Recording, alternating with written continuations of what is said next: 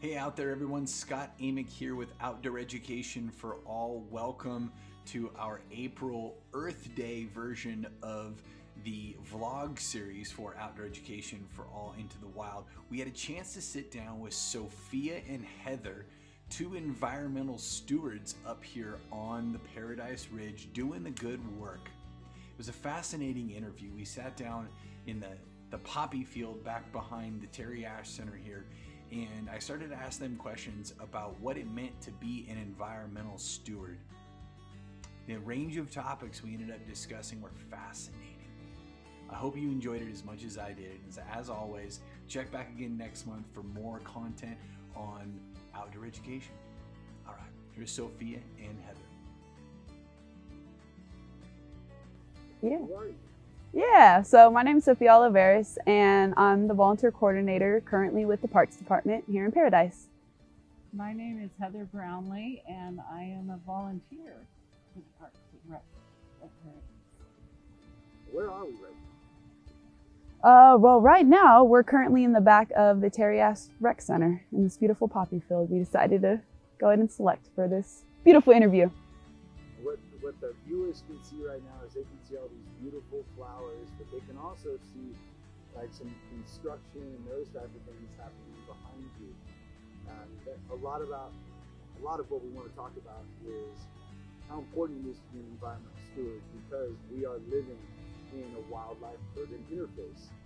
So, Sophia, what made you want to? Well, first of all, what do you do professionally? Tell me what being a volunteer coordinator is. Yeah, so it's a variety of things. Short and sweet to the point. Main thing about a volunteer coordinator is that I get to work with individuals and people, as well as working with the land, and basically merging both of those things so that way we can be able to all be environmental stewards out here, because at the end of the day, it's going to take our workforce and individual hands to get the job done, especially out here in this type of wildland urban phase. Why'd you bring Heather?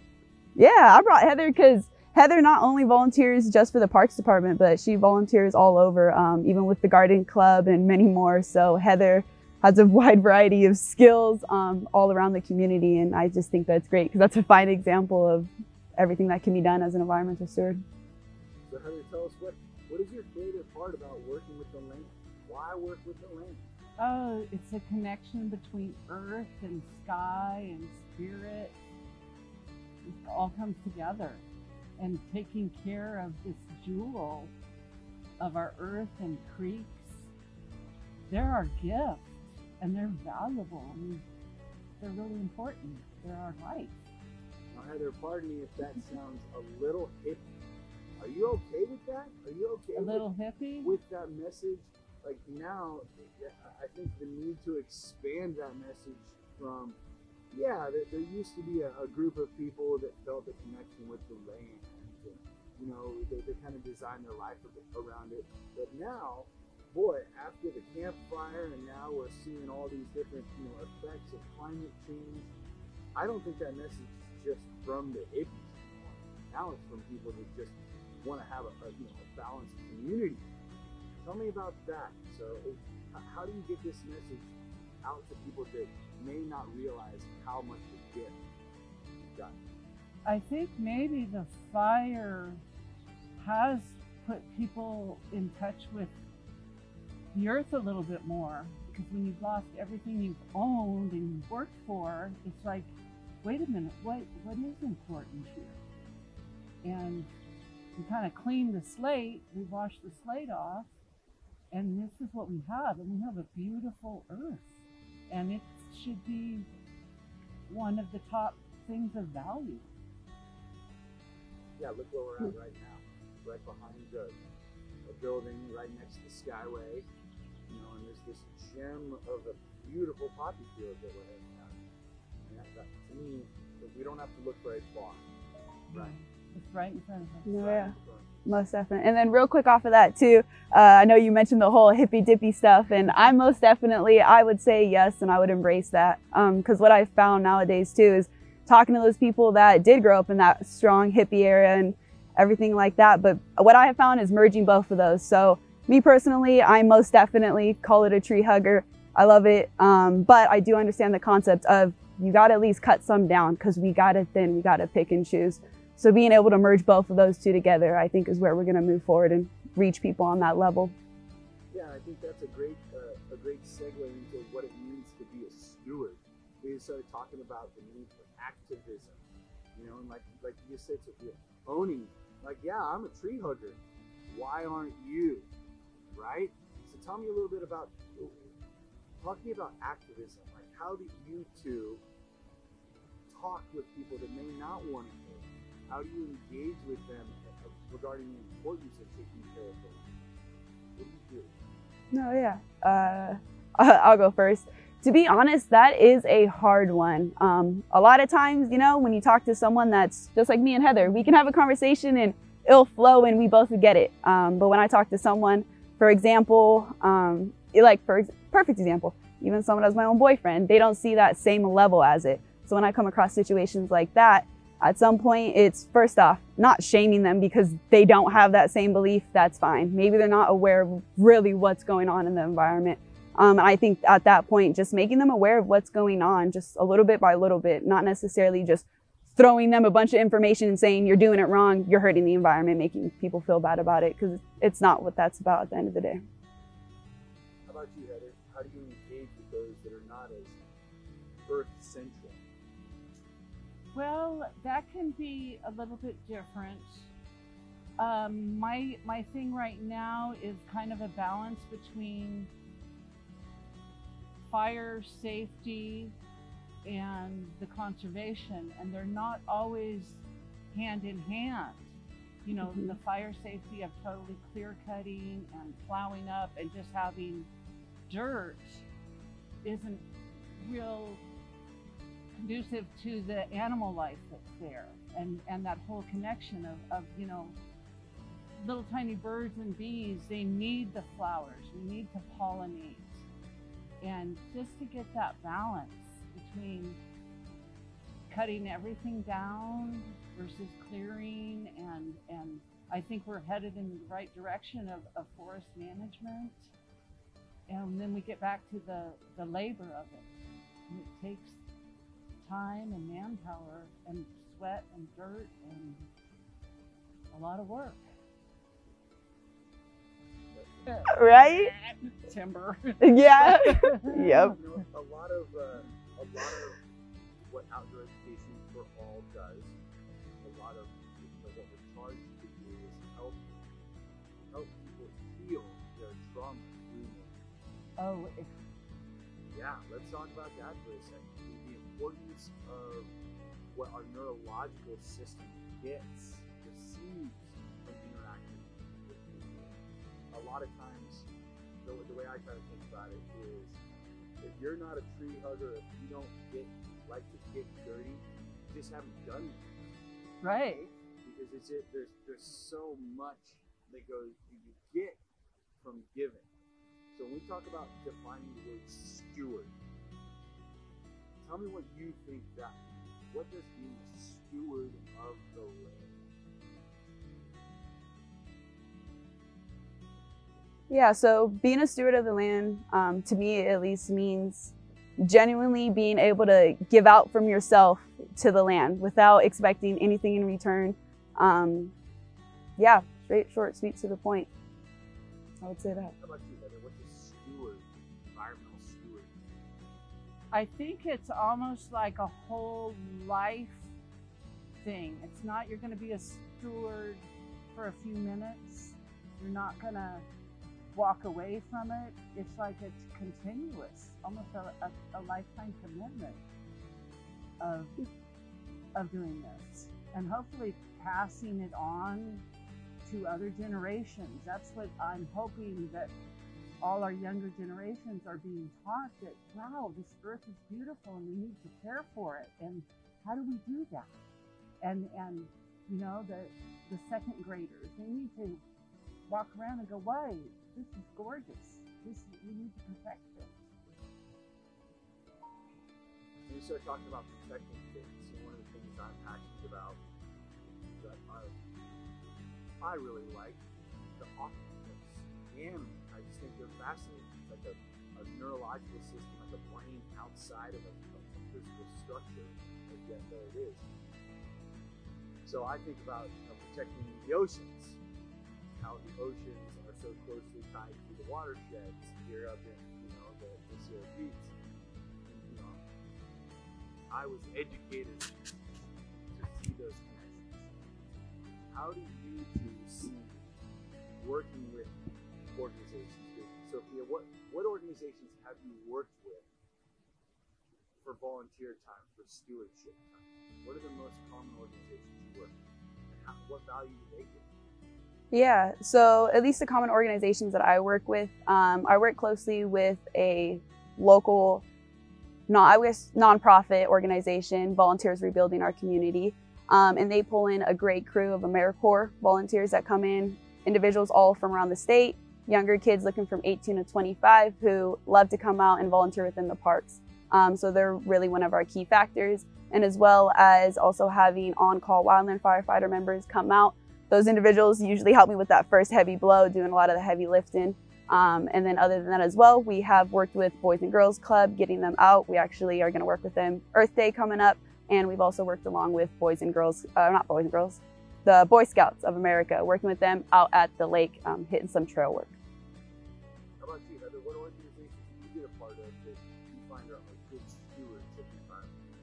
Well, I do have a piece of property that is, a portion of the property is in the Northern California Regional Land Trust Conservation Zone. And for some reason, that piece of property has been my obsession. I lived on it post Camp Fire for about 2 years until my house was finished. And I still crave to go down there. And it's just really been a hobby, passion. It's a beautiful piece of property, and I respect that the land trust is trying to save these little pockets. When you say save these pockets, I love this concept.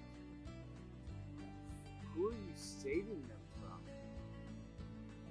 Or what are you saving them from? Urbanness, the houses being 5 feet away from each other, built up, you run into your little cubby hole, you don't go outside, you stay on your phone. I'm trying to save the world from that. It's an old hippie thing. I think it's perfect. Yeah. I think it's John perfect. Prine said it right. John Prine did say it right, didn't he? Yeah, he said something like blow up your TV. Yeah, Do it. that's interesting. Sophia, you mentioned balance. And one of the things we're doing right now is we're recording a video that people are going to see on the screens that we're hoping influences them to come out and sit in our poppy field or to go out and get their hands dirty. And the only way that I think we're going to make a compelling argument is to sell them on the benefit that each individual person gets from that time. There's also a sense of time travel, like you mentioned, Heather. Like, we're doing this now so that future generations can feel this. Yeah. Where does your obligation to future generations come from? I'm a mother. I have children. I have 2 boys that were raised in Paradise. I have grandchildren, second generation Paradise. I came up here from the urbanness, Southern California, and it was the first time I experienced 4 seasons. I was in awe of having 4 seasons, and how simple is that? Yeah. Well, you just nodded towards something that could be an entire video series on itself, which is this concept of simplicity. Such a complex existence with more technology, with seemingly endless, development in the digital space. Maybe that is our message as stewards. Is it's simple. If you seek the simple life, be an environmental steward.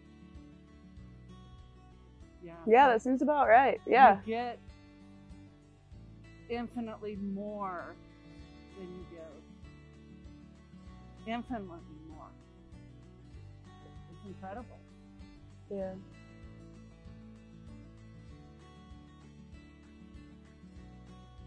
Okay, Heather. We're talking simple life here.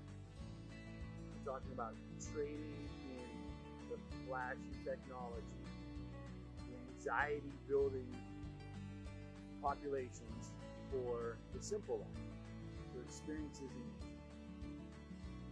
You talked about needing to do the work, that a lot of what your benefit is comes from the labor, from your hands.